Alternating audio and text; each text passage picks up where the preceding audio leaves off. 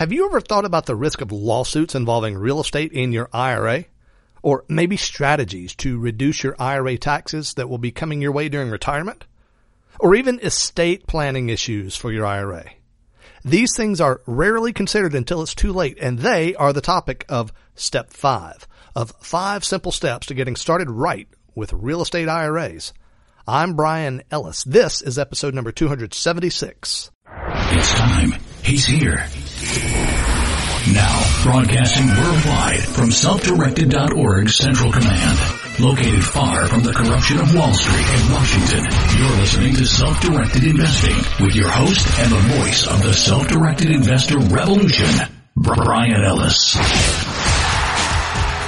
Hello, self-directed investors, coast to coast and all across the fruited plain.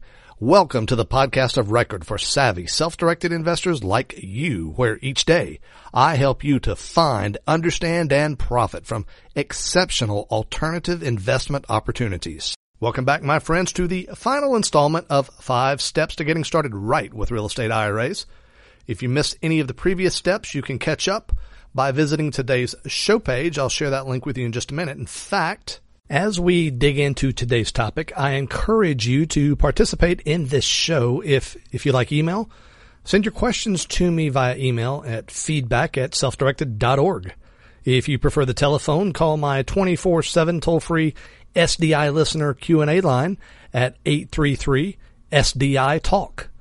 Or the best idea of all is to join the conversation that's already taking place in the discussion area at the bottom of today's show page. Today's show page can be found at selfdirected.org/276. My friends, today's information may be a bit disturbing for you, but better for you to hear it now than in the future when it's too late. I'd like for you to stop and think about this question. Does owning real estate in your IRA open you up to legal risk? Lawsuits, that sort of thing. Well, I can tell you for sure there's a lot of misunderstanding about this point, even among lawyers. In fact, I was teaching a class about this very topic at the Georgia Real Estate Investor Association just this past weekend. And there was a real estate attorney in the room who said it was his opinion that IRAs are exempt from creditor claims such as lawsuits. He thought there was just a general exemption. Well, he's wrong. IRAs and 401ks do include some statutory legal protection, but that protection is not absolute, and it's really rather narrow. It's also rather state-specific and depends on whether you have a traditional IRA, a Roth IRA, a SEP IRA, etc. For example, it looks like IRA protection in the state of Alabama is pretty strong, both for Roths and traditionals. But for you folks out in California, there's a well-established body of case law that makes it clear that if a judge thinks you either have enough money in your IRA already, or if you're young enough to re-earn the money, then they can take it from you at will. Yeah, it's pretty scary. I will include a link to state-specific information about creditor protection for your IRA on today's show page at selfdirected.org/276, so be sure to check that out. Now, what I'm talking about here so far is called external risk because it deals with risk outside of the IRA. In other words, if you are in a car wreck or a bad business deal or whatever, then you face a lawsuit and you lose. That's the kind of situation where you may or may not be protected, or your IRA may or may not be protected by law. But there's another type of risk against which no IRA or 401k is inherently protected, and that is internal risk. Imagine this. Your IRA buys a house and rents it out. The tenant trips over an imaginary air bubble. They fall down, they get hurt. Of course, they proceed to open a lawsuit for $5 million in damages. But who are they going to sue? Well, they'll probably sue everybody they can possibly include, but most likely they'll sue the property manager and the owner of the property. Who is the owner? Well, it's your IRA. And what if that crazed tenant wins that lawsuit and gets a $5 million judgment?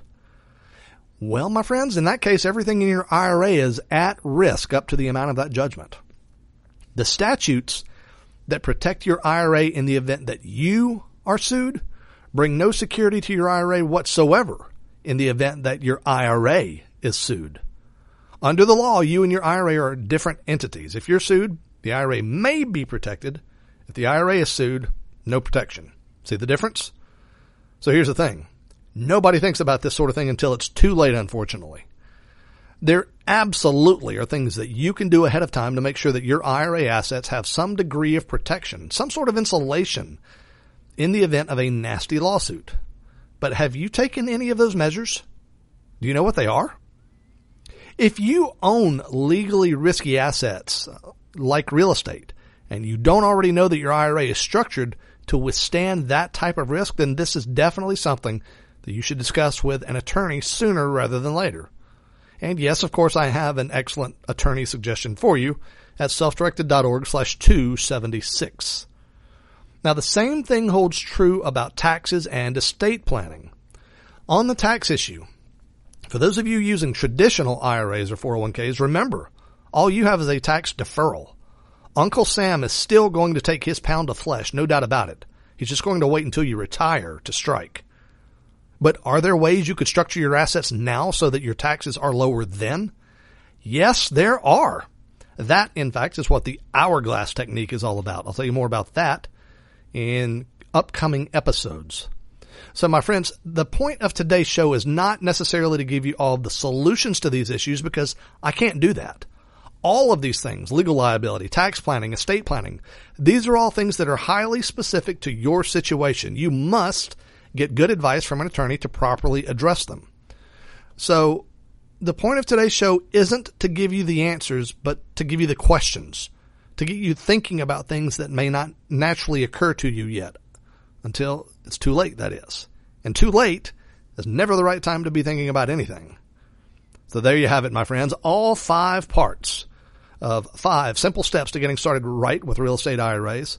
All of them are done and in the can, and if you have missed any of them, the links to each of them are on today's show page at selfdirected.org/276. Hey, I'd love to hear from you about this. Did you enjoy this series? Give me your feedback on today's show page at selfdirected.org/276. And my friends, if you have enjoyed this series, I would also really love it if you would stop by iTunes and give us a 5-star rating and review if you like what you've heard. That will be very helpful. We're always looking for people to share what they think and spread the word, and that would be so very helpful if you benefit from what you've heard. My friends, invest wisely today and live well forever. That's all for now, but your training is far from over. Go right now to selfdirected.org/freedom to download your complimentary guide that shows how to break your investment capital free from Wall Street's corruption and Washington's propaganda. And you'll also get instant access to hundreds more episodes of this show at no cost to you. Send your questions, comments, and speaking inquiries for Brian to feedback@selfdirected.org. And don't even think about relying on what you've just heard as legal or professional advice, because it's not that. And you know it.